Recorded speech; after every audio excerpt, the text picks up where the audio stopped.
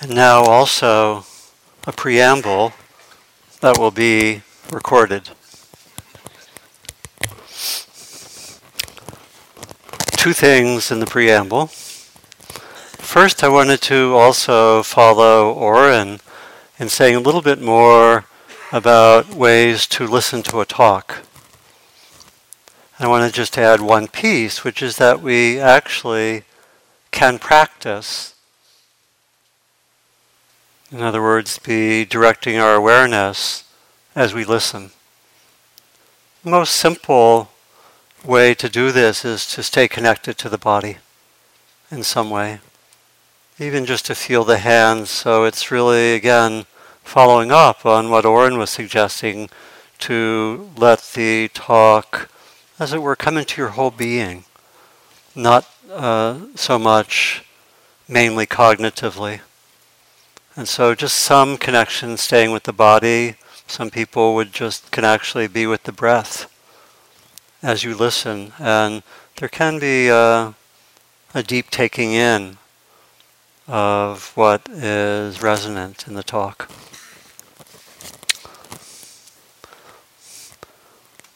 And I also wanted to acknowledge that today is my father's birthday. And his name is Simon. He died a little over 10 years ago. And so Dara and I were talking, and so he was born 2 years before Dara's mother. And the date was 1 day later. So.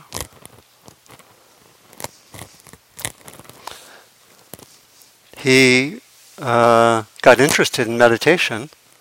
He was a scientist.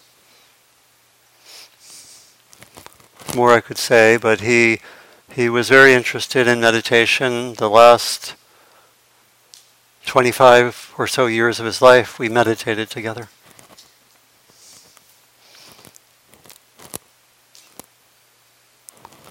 I got him this really, really wonderful red zafu, which is now in my home. So.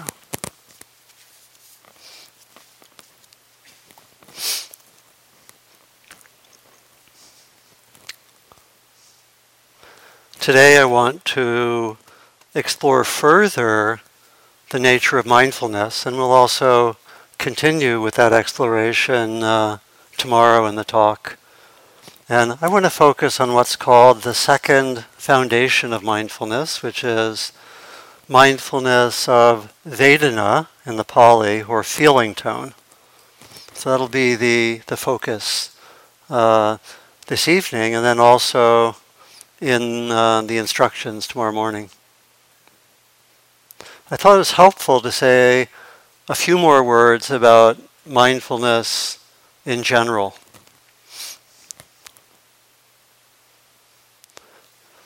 As Oren was suggesting, the essence of mindfulness is to be able to know and stay with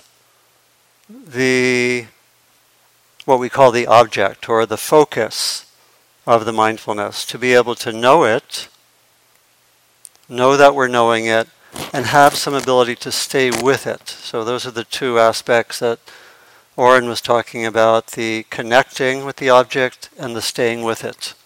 Really the two fundamental aspects. There's a passage from a text from the Buddhist psychology called the Abhidhamma, which brings out these points. This is a quotation, I think, from probably 1,500 years ago. As a mental factor, mindfulness signifies presence of mind, attentiveness to the present. It has the characteristic of not wobbling, not floating away from the object. Its function is absence of confusion or non-forgetfulness.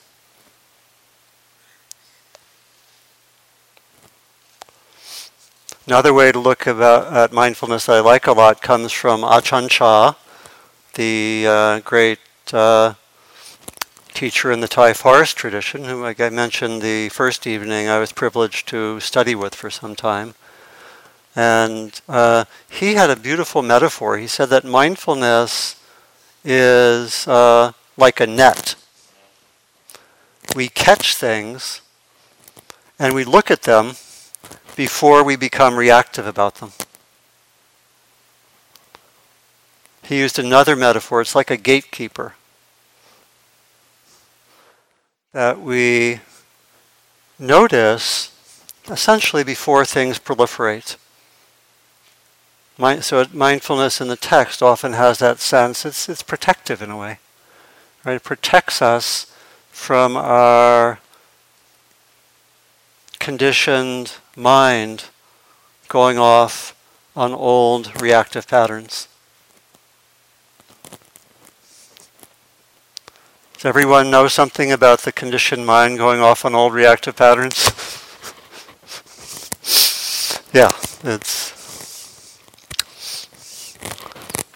again, we don't put it in the promotional literature, but that's a lot of what we look at. So, Sylvia Boorstein says, mindfulness is the aware, balanced acceptance,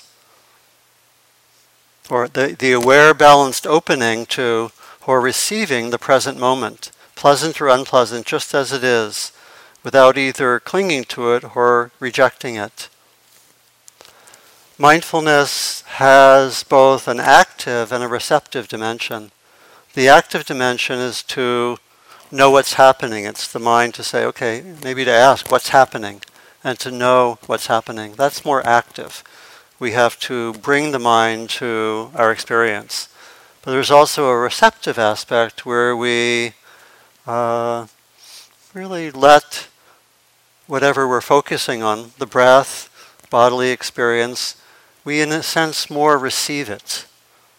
We don't try to control it, we let it be there and we open to it. So we can each ask in our practice, am I emphasizing more the active or the receptive? Do I need to make an adjustment and sort of let the focus just be there more in my experience without trying to do too much of the active dimension of labeling it, focusing, and so forth.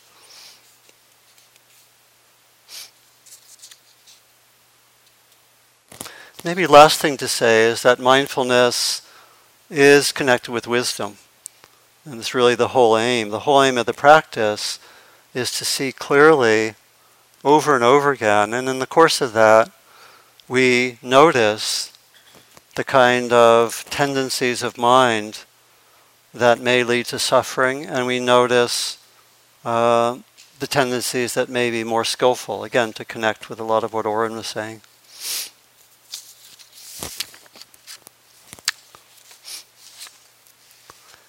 And I find generally that there are three ways we can be mindful. A lot of it depends on the level of attention. First, we can really just note that something's here. Okay, this is present. We're with the breath and thoughts come and we just notice planning. A second way that we can practice mindfulness is to be present with something that has more duration. Maybe an emotion is there, as we were exploring this morning, has more duration, it lasts. Maybe there's some irritation or sadness or happiness.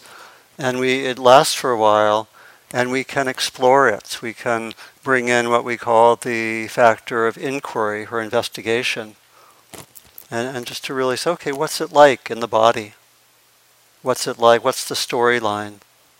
What's the emotional energy like? And to really explore.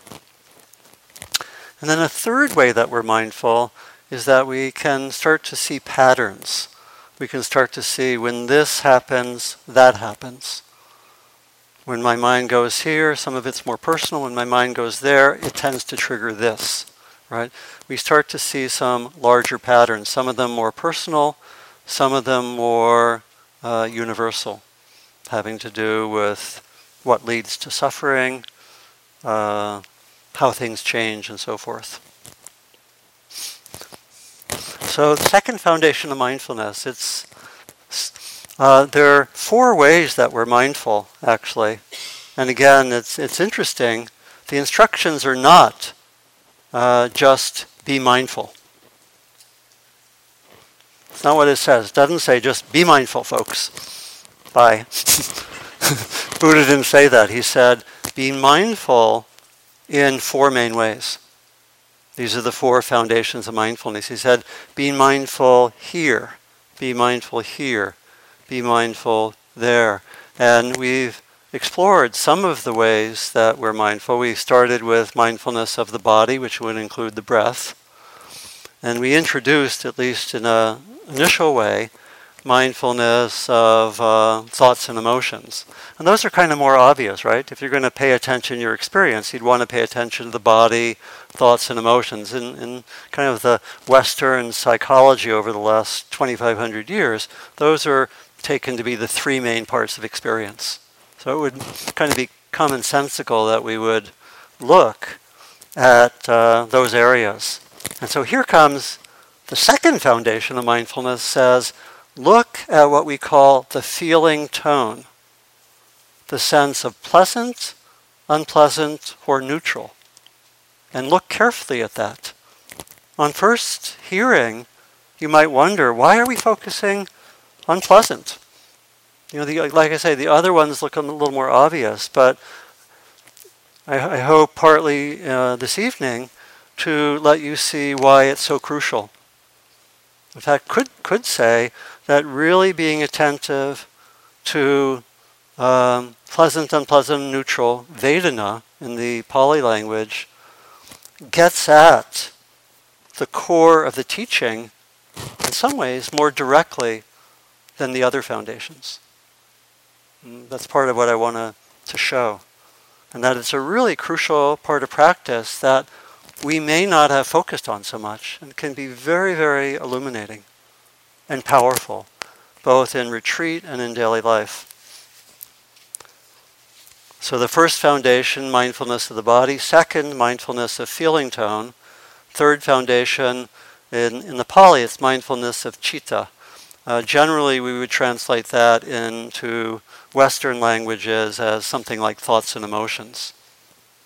And then the fourth foundation, I like to think of the first 3 as looking at the constituents of experience, and the fourth as looking at certain patterns of experience. And those are explored through a number of the core frameworks of practice, like the Four Noble Truths and others.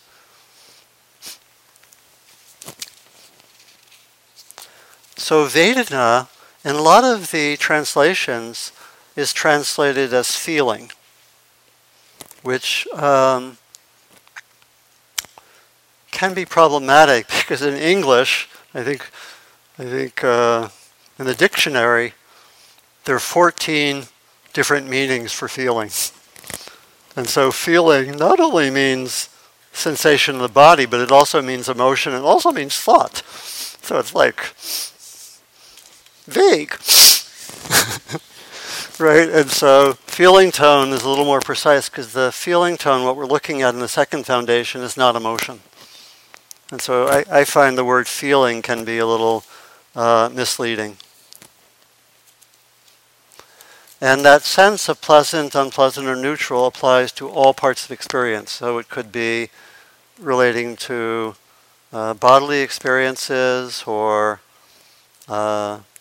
mental experiences, or emotions, or it could also be, there could be a pleasant or unpleasant quality of an interaction with someone else. All sorts of things will have, every experience typically will have a pleasant, unpleasant, or neutral quality.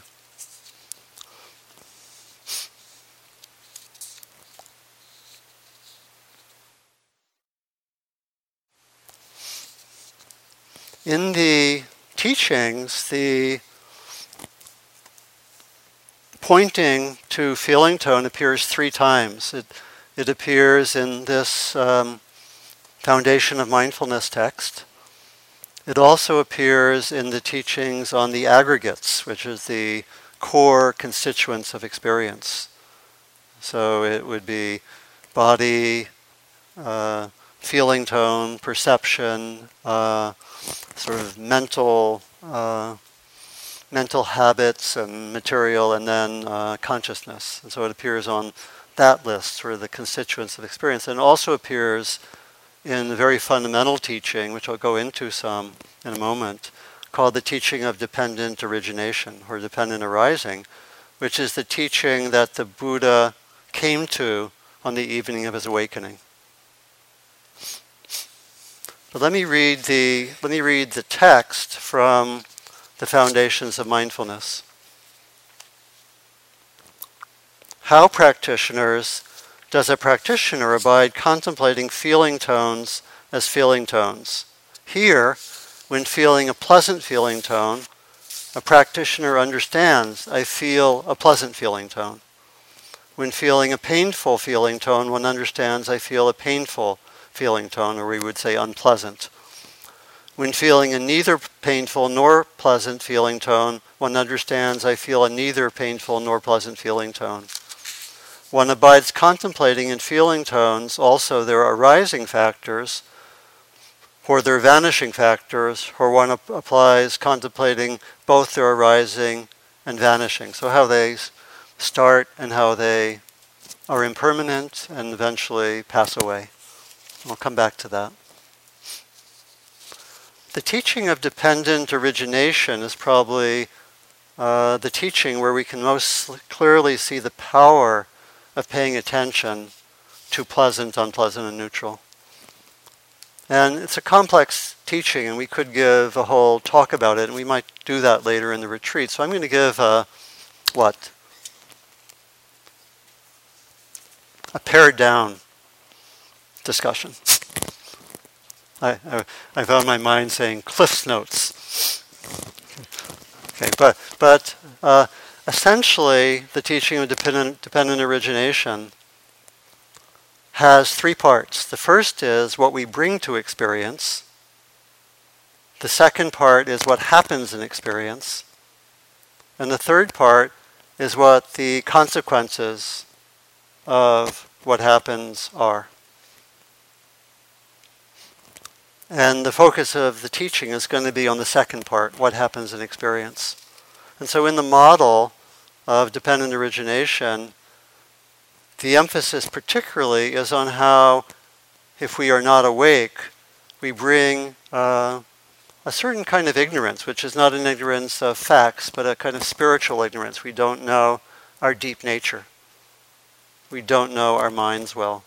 We bring that ignorance and then a number of habitual tendencies which flow from that ignorance. And we bring that to experience, along with other things, but especially focused on is that. And then we have this,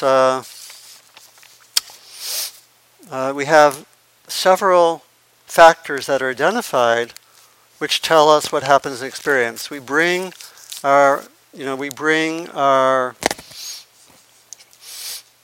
habits, our tendencies, the way we make mental constructs of different things, all very largely unconscious. One neuroscientist once said, the brain does not like consciousness. It likes habits. Likes everything to be ordered, don't have to think about it, and so forth. Like we all have just tons of habits. I was noticing, just a few days ago I was thinking about this, and I noticed I always start to shave on the left side of my face. And if I would start to shave on the right side of my face, it would feel really weird. I probably could do it. And our whole of our life is ordered that way. We brush our teeth in a certain way. We do this. We probably by this point have routines for the dining hall, right? Anyway, that is, we bring all these habits and routines. And so what happens in experience? This is really where the teaching of Vedana is most central. There really are just 4 steps that are described. First is we have contact with what would be called an object. We have a thought, sensation, something occurs in experience. We are all of our mind, our senses, we meet experience in a certain way. That's called contact. It might be that we see something. We see, I see the tanka at the end of the hall back there. I have contact with an object. The teaching is then, with every contact with an object whatsoever, there is a feeling tone. There's a sense of it either being pleasant, unpleasant, or neutral. Probably about, I think I've heard some researchers say, as much as 98% of our experience is relatively neutral. We're all interested in that 2%, the pleasant and the unpleasant, right? We sort of don't focus too much, but every object that we encounter and experience, which is really every moment of experience, has a feeling tone of pleasant, unpleasant, or neutral. We're going to want to actually pay attention to that, to notice when that's there. I'll come back towards the end and give a number of practices that we can work with that help us explore this. In the teaching, what happens when we're not mindful, I think I was talking about this the other night, when we're not mindful with a pleasant experience, or a pleasant feeling tone, I should say, we tend to want something from that object, and we tend to grasp. So I'm not mindful. I eat something that I like, or it has a pleasant sensation, and I notice myself quickly, the fork goes for more, right? Because I want it. So 4 steps: contact, feeling tone, in this case wanting with the pleasant, and then grasping. With the unpleasant feeling tone, when we're not mindful, contact, unpleasant feeling tone, aversion, not wanting, and then pushing away. So the last step is, we might say, the action. And then with the neutral feeling tone, when we're not mindful, we're more or less spacing out, not really aware. We don't do anything, right? And so in the teaching, the last part, the third part, the consequences are essentially that we just keep our habits going. I won't go so much into that, but it's essentially we keep the habits going, and in a sense we reinforce our habits and our underlying ignorance because we're not seeing clearly.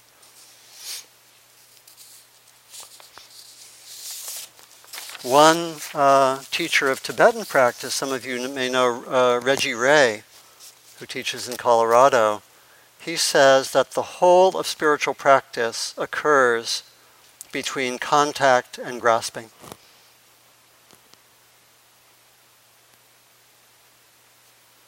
Because what we try to do is we try to see clearly the whole process. And of course that's a schematic model.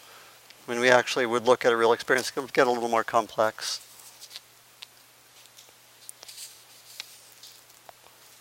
Because what really happened, the model is simple. What actually happens is there's an unpleasant feeling tone, and we may just start proliferating reactions.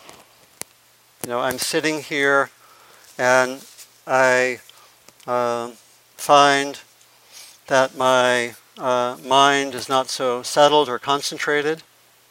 I don't like it. It's kind of unpleasant. And I start into aversion, which could lead to half an hour of self-judgment. That's this model, right? Something happens I don't like, because not liking is very close to that sense of it being unpleasant, right? And so we can have that sense of, or I like something, it's pleasant, and I may proliferate. Maybe I have a really, the technical term that we use in retreats is that we have a good sitting. One of those good sittings, the legendary good sittings. I have a good sitting, maybe I'm doing metta, and the metta is really flowing, pleasant, and I just start proliferating thoughts which are kind of organized by grasping. Maybe I should do metta the rest of the retreat. Metta is so cool. Let me, maybe I can read one of those books I brought here about metta. Cool. Maybe I'll do metta for the next 2 years. And again, in itself, not entirely a problem, right? I mean, some aspiration there which could be good, but there's a kind of grasping, and the basic sign is kind of proliferation and reactivity, right? In large part because we haven't noticed the pleasant or unpleasant. So a lot of our practice will be coming back to notice the pleasant or unpleasant, and when we don't notice it, it often is the starting point for a cycle of reactivity, which can last quite some time, as we know. And I'll come back towards the end and say we actually sometimes can go in the reverse direction. We notice ourselves being reactive, grasping, pushing away, and we sometimes can say, what's there beneath that reactivity? Is there something pleasant or unpleasant? And sometimes we can actually touch the pleasant or unpleasant, stay with it, and the reactivity will start to dry up. I'll come back to that as one way to practice. Very interesting.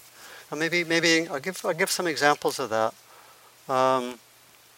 One from my own experience, actually more from daily life. I was once in a role where I was meeting with the person who was the director of the organization. I was meeting like in a small committee every 2 weeks. And this person who was leader, many of us thought, didn't listen so well. And I agreed with that. And so I'd be in this meeting, and I would say something like, let's do this. And my sense was that it really wouldn't be received, and he would sort of change the subject. And what I noticed in myself initially was that I would pretty quickly have a reaction. And I would find myself a little while later in what I later came to call a place of emotionally distanced moral superiority. In other words, I was quite judgmental.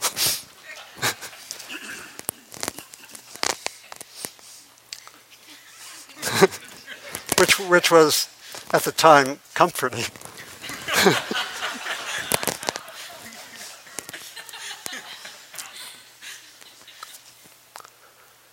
And the pattern continued. And I was actually working with a mentor, and we said, let's study this. And of course I started noticing, because my sense was I wasn't feeling heard, whatever language, which is, in some sense, most of us, what we most want in life is to be seen and heard. So I can say it in different language, but something like that.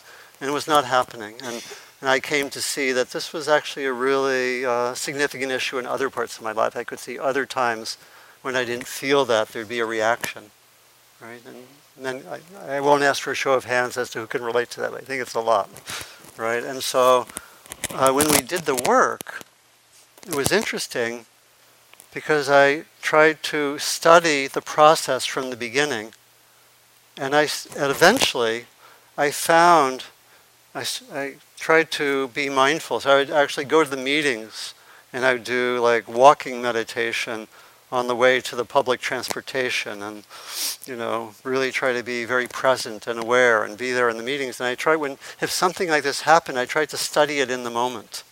And what I came to find over time was that if I could actually be aware in the moment when I thought he's not listening to me, I could feel, there's something in my heart, doesn't feel good. Something painful. And that when I could actually touch the pain and feel that, sometimes I could feel my tendencies almost starting to react and proliferate, but they weren't happening, but they're almost like starting. And eventually, I could feel the pain and really feel that and notice it, and the proliferation would not happen. And I could actually be there present and somewhat non-reactively say, that point I just made is important to me. I'd like us to come back to it. Something like that. So it's interesting that, and so it's actually, I'll come back again, it's a way to practice sometimes to, when we're finding ourselves reactive, to find ways to actually sometimes touch the pleasant or the unpleasant. And when we touch that, it actually, something can dry up with the reactivity. Because you see that the teaching is that if we are actually mindful of the pleasant and unpleasant, we can notice the tendencies towards that reactivity and catch it before it gets too big. You can see how it's right at the heart. You can understand that statement. It's at the heart of the practice. You can understand why he said it's the whole of the spiritual practice is in this interval between contact and grasping or pushing away. I found some other people who said something very much like this. This is from Carl Jung, the psychologist.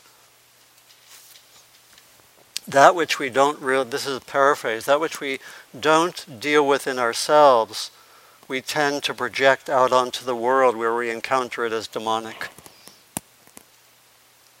That's with the negative. And this is from James Baldwin.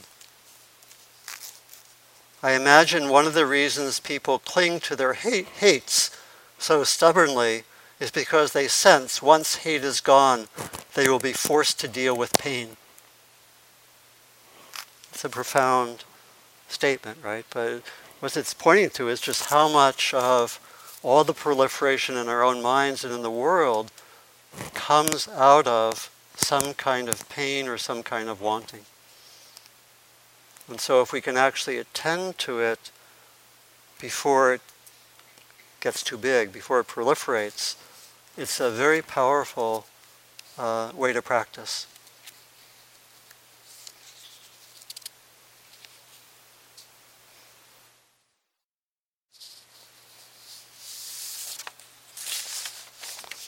Another way to talk about this can go back to what I mentioned, the teaching of the 2 arrows. Remember that from like about 3 or 4 weeks ago? Remember the teaching of the 2 arrows? Basically, we have an unpleasant experience, and if we're not aware, that's the first arrow, we'll tend to shoot a second arrow, which is the reactivity, as if that would help. Sometimes we could distinguish and call the first arrow pain and the second arrow suffering. Some people use that language. So the aim is not to end the unpleasant, but the aim is to end the reactivity. It's to not shoot the second arrow. First arrow is a given. And I go every year to teach in North Carolina and Kentucky. And I was in Kentucky a few years ago, probably doing some teaching on the 2 arrows, because it's like almost my favorite teaching. Right? And someone came up, and she was a hospice nurse. And she said that she had someone she was working with, or maybe had worked with, who was a double amputee. And at the foot of her bed she had a sign and it said, "Pain is a given, suffering is an option." That's the teaching. That's what we're looking for. Sometimes things are unpleasant, or sometimes things are pleasant, but we have our practice can really help us with what comes after that. So it's so central.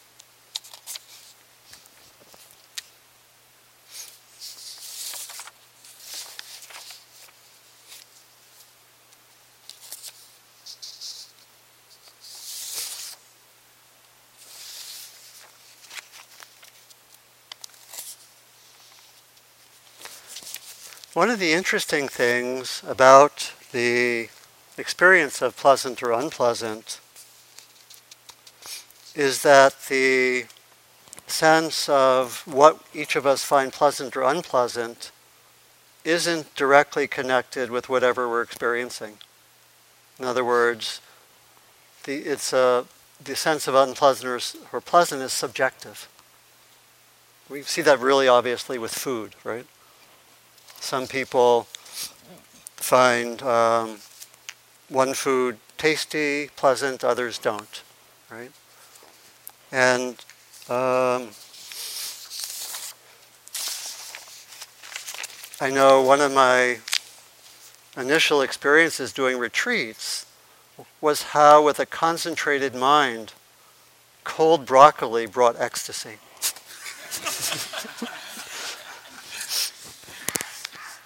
That it was amazing because normally it wouldn't. But it was like the experience of the concentrated mind lent a certain pleasure. Another experience I remember, which really shows how pleasant feeling tone, I think we would say, or unpleasant feeling tone, is not dependent solely. It's not dependent on the object. When I was in my 20s, I lived in a lot of group houses or collective houses. And in one of them, I remember we had a woman from Iraq who I think she had been in the U.S. for a while, but she had been born in Iraq. And often on Saturday nights, she made all-you-can-eat baklava. Pleasant story so far?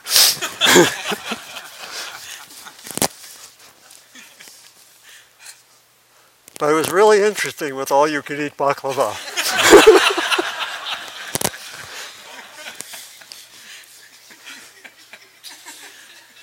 First piece of baklava. Very, very pleasant. Second piece of baklava. Pretty pleasant. Still pretty pleasant. Third piece of baklava. Starting to edge towards the neutral.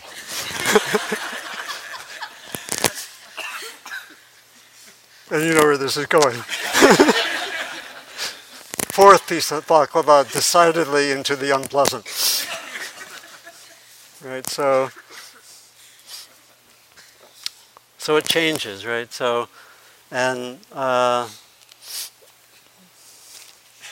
it's very much what we bring to the experience, or our history, or our preferences, cultural, whatever.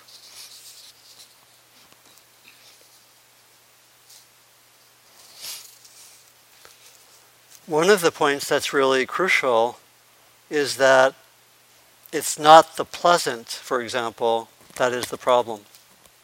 It's the reactivity that follows it. And in fact, in the text of the Buddha, pleasure had a very important role in meditation. And he, at a very key time in his development, he remembered the pleasure of concentration that he had experienced as a child under a rose apple tree. And he had been on a path, really, of asceticism, in which there was an attempt to avoid all the pleasant. And part of what he came to, which he came to call the middle way, says pleasure is not the problem. Pleasure can be an important asset in our practice.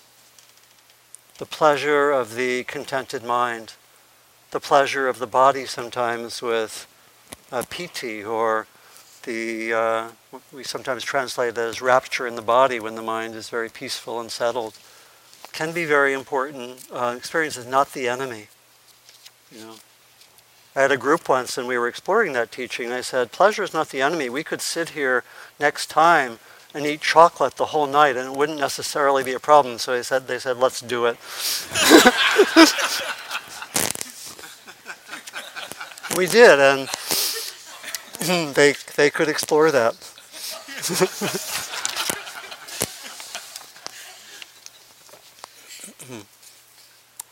And so similarly with the unpleasant, that we can explore it. Again, the Buddha was following an ascetic path where sometimes the unpleasant was seen as a way to mortify the body. And he came to say that the unpleasant in itself is not necessarily a good thing. We don't reject pleasure, and we don't sort of make a cult of the unpleasant. But we really try to see each of them as they are. And again, the point of the teaching, the point of this entire pointer is to say, when you look carefully at pleasant or unpleasant, you can, and study it, you can see at times the tendencies towards reactivity. And then with the mindfulness, one can choose not to go there. So it's crucial.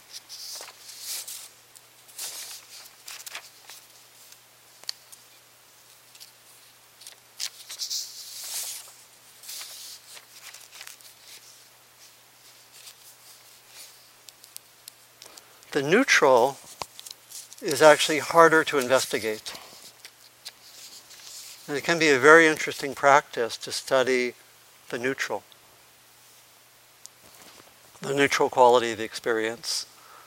How can we attend? We can attend to it. Let me just study how my mind sees this as neutral. In the text, it was said that there were two ways that we do this. One, where there might be an issue or a problem, where the neutral simply means it's not really pleasant and not unpleasant, I'm not really interested, it's bland.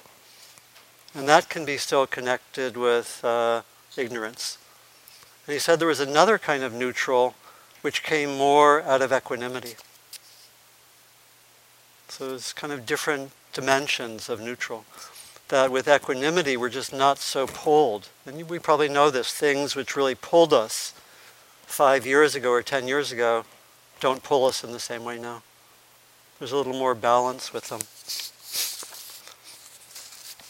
And so we can also study the neutral, because again, the neutral, when there's not mindfulness, tends to lead to spacing out or delusion.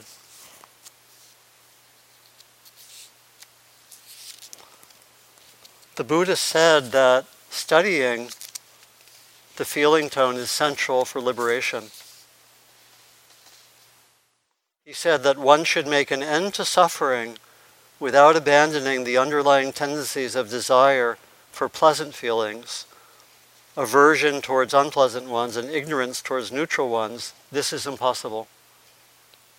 That one should make an end to suffering by abandoning these tendencies. This is possible.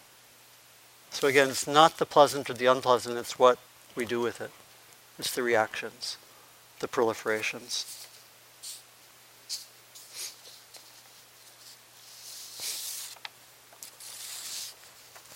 So a few practices to suggest how to work with this, some concrete practices.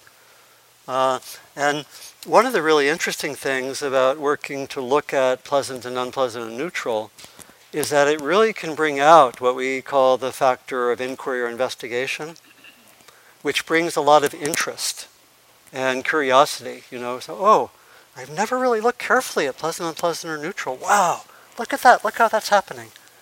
Anyone who feels or thinks your practice is rote, or getting a little stagnant or dull, we like to bring in the factor of inquiry. look carefully.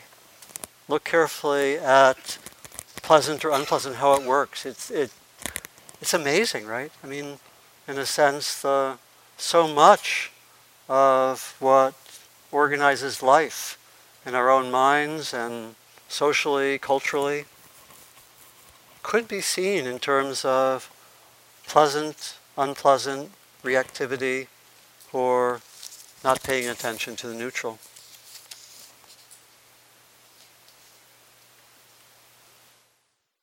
Okay, so a few ways to practice. One is to, maybe for a given sitting, could be for a day, have the intention to look for when there's a strongly pleasant experience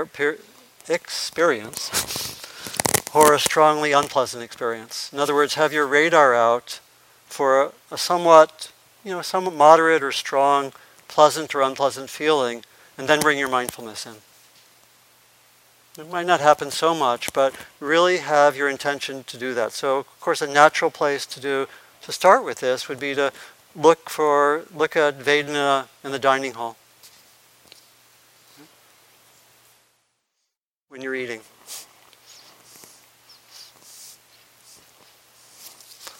It's not making the pleasant unpleasant, but it actually could be fascinating. What happens in the dining hall? So again, first practice, look out, set your radar for when pleasant or unpleasant is somewhat strong.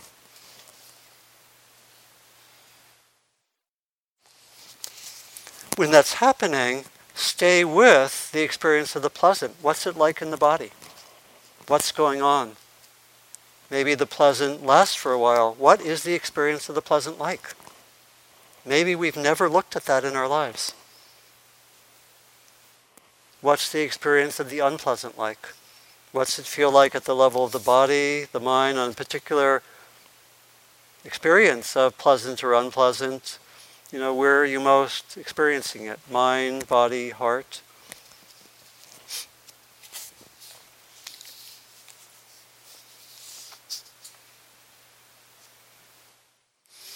You could also study neutral feeling tones, maybe for a sitting, or for maybe a short period of time, maybe for 3 minutes or 5 minutes. Just say, I'm going to really look at what's neutral. Maybe like I'm sitting here right now. If I bring awareness to sensations in my upper body, somewhat neutral. And by the way, neutral doesn't have to be 100% in the middle. I don't know, 100% in the middle. That doesn't make sense. But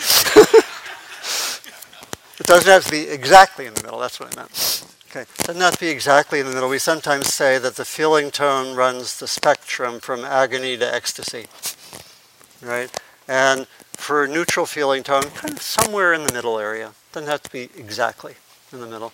So another way would be to take a period and look at neutral feeling tone. Again, could be for 3 minutes, 4 minutes. In a related way, very interesting practice is take a short amount of time, like 3 minutes, and just say, I'm going to watch whatever feeling tone is predominant every moment for the next 3 minutes. That's really interesting. So again, you can even try it a little bit right now. What's coming to your mind? And again, it's probably not going to be too pleasant or too unpleasant, but if I do that right now, I notice, I feel some pressure sitting right here, a little bit unpleasant. Warmth, kind of pleasant. Just looked at the Buddha back there, pleasant. And so forth. So you can just do that. Notice each moment like that. It can be very illuminating, very, very interesting. Another way to practice with feeling tone is to periodically check in, what's my mood right now? What's the feeling tone generally in my practice? What's my mood? Can do that 2 or 3 times during a sitting or walking.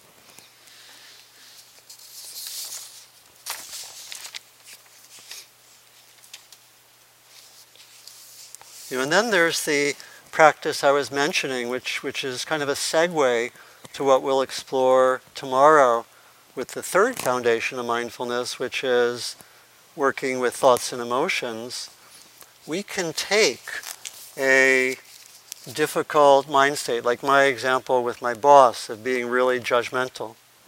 And sometimes there are ways that we can practice, such as me, I was in a situation where there were some repetitive things happening, so I could say, I'm going to look out if he doesn't listen again and just see what it feels like. It was also important for me to act, but I was especially interested in doing the internal work. And I would look, and in the situations which previously had just left me, I was gone. I was off in being reactive. I could actually notice sometimes, that didn't feel good. Let me just tune it on. And I almost wanted to look for that moment of it not feeling good. And when I did that, I could notice the tendencies to reactivity, and I could also, as I mentioned, it could somewhat dry up. The reactivity would dry up when I really was with kind of the pain of not feeling heard, which, had to be with. And I work a lot, as some of you know, on issues of the judgmental mind. I'm working on a book on that now. And I use a practice a lot when sometimes there's a judgmental mind. And one can use it with repetitive thoughts. I call it, I really learned it first from John Travis. It's a practice that we call the dropping down practice. And it's a way of moving from repetitive thinking into the body. And so, for example, if I find myself being really judgmental, let's say, that kind of mind state of myself or someone else, and I notice that, and I'm in a pretty relatively quiet mind, what I can do is actually move the awareness down to my heart area and feel just whatever's there, maybe for 2 minutes or something. And some of us have pretty good awareness of the body, and some of us, there's a lot of learning to do to have more access to the body. But what I sometimes would find, I did this at a 2-month retreat. At this retreat, like quite a while ago. And I did this whenever there was a judgmental thought. I also, at the end of a sitting, I would sit and I would deliberately bring up a judgment which had been around in the last period of time, let it be in my mind for a minute, and then bring the awareness down to the heart area with a light focus, and just see what happened. So I started doing it like maybe 10 to 20 times a day, probably more than that, maybe 20 times a day. And originally, not much happened. I just felt my body, right? But after a while, something, I don't know, it was like maybe developing neural pathways or something. After a while, because for me, what was mostly happening was self-judgment. That's what I was working with. And what I found after a while was I started to feel that there was some pain there, or some sadness, or some grief. I started to touch it. I remember a really key moment happened. It was probably in February, and I was on the lunch line. It was raining, and the lunch line was moving really, really slowly. And I thought correctly, this is probably a day for tacos. A lot of condiments, right? And I started judging the kitchen people should arrange the condiments differently so we can move through the line more quickly. Right? Being judgmental. And I had been doing this dropping down practice for a while, and I was having some results, and I started doing it at a certain time. It said, do that dropping down practice, Donald. Okay. And then I did it, and I just felt my heart area, and I felt, impatience. We can call that a kind of unpleasant experience. Impatience. I hung out with the impatience like for 15 seconds, and all the judgments dried up. that the impatience, which I was really not noticing, was triggering reactivity, triggering a whole train of thoughts, right? And so I was actually able to go, and it's kind of the reverse order. Our main practice is really to notice the pleasant or unpleasant, watch the tendency to reactivity. You can also do it in reverse order. It's interesting. And it's a little harder and takes some practice. And that particular practice, please be patient with it if that resonates. I did it probably quite a few hundred times before there were any results. Okay? Some people have quicker results than me. Okay. But it's it's really seeing this link between the pleasant and the unpleasant especially, and reactivity. And one can actually study it in different ways. So that was very, very interesting. I think it can help sometimes if also when we're studying this a lot, and maybe especially if we're studying more of the unpleasant, to hold it with compassion and metta. Maybe to do some of that practice as well. That can be helpful.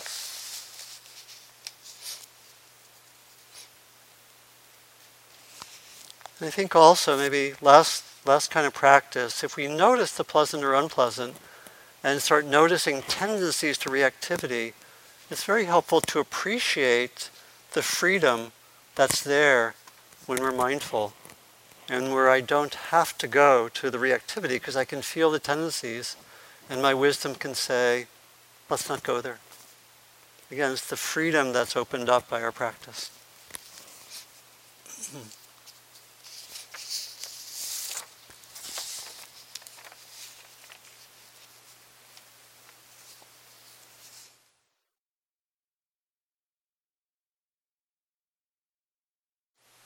So to close, two short readings, one from the Buddha, really describing the maturation of this practice. Desirable things do not provoke one's mind. Towards the undesired, one has no aversion.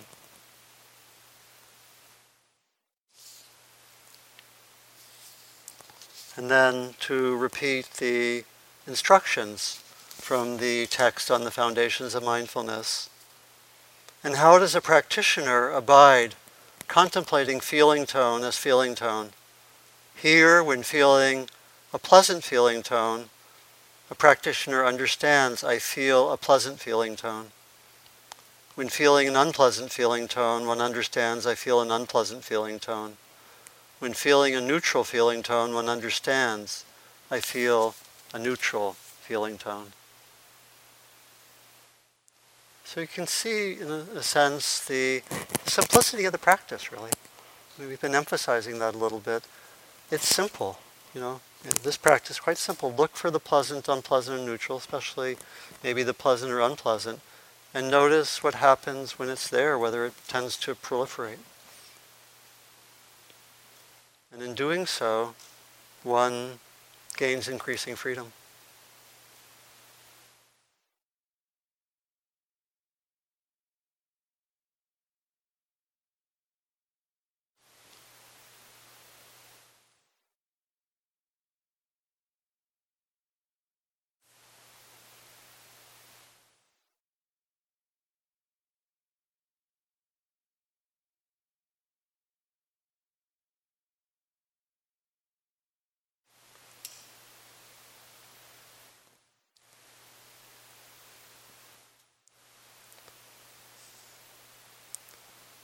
I'll bring out tomorrow morning some of the instructions again, and just to repeat, but if you want to start working with it,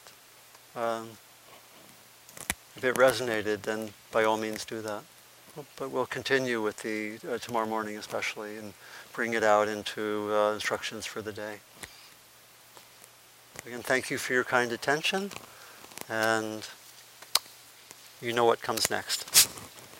Thank you.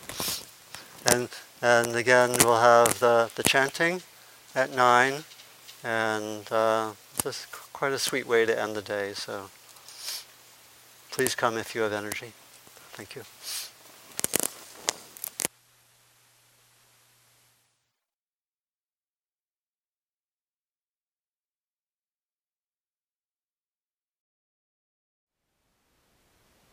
Thank you for listening. To learn how you can support the teachers and Dharma Seed, please visit dharmaseed.org/donate.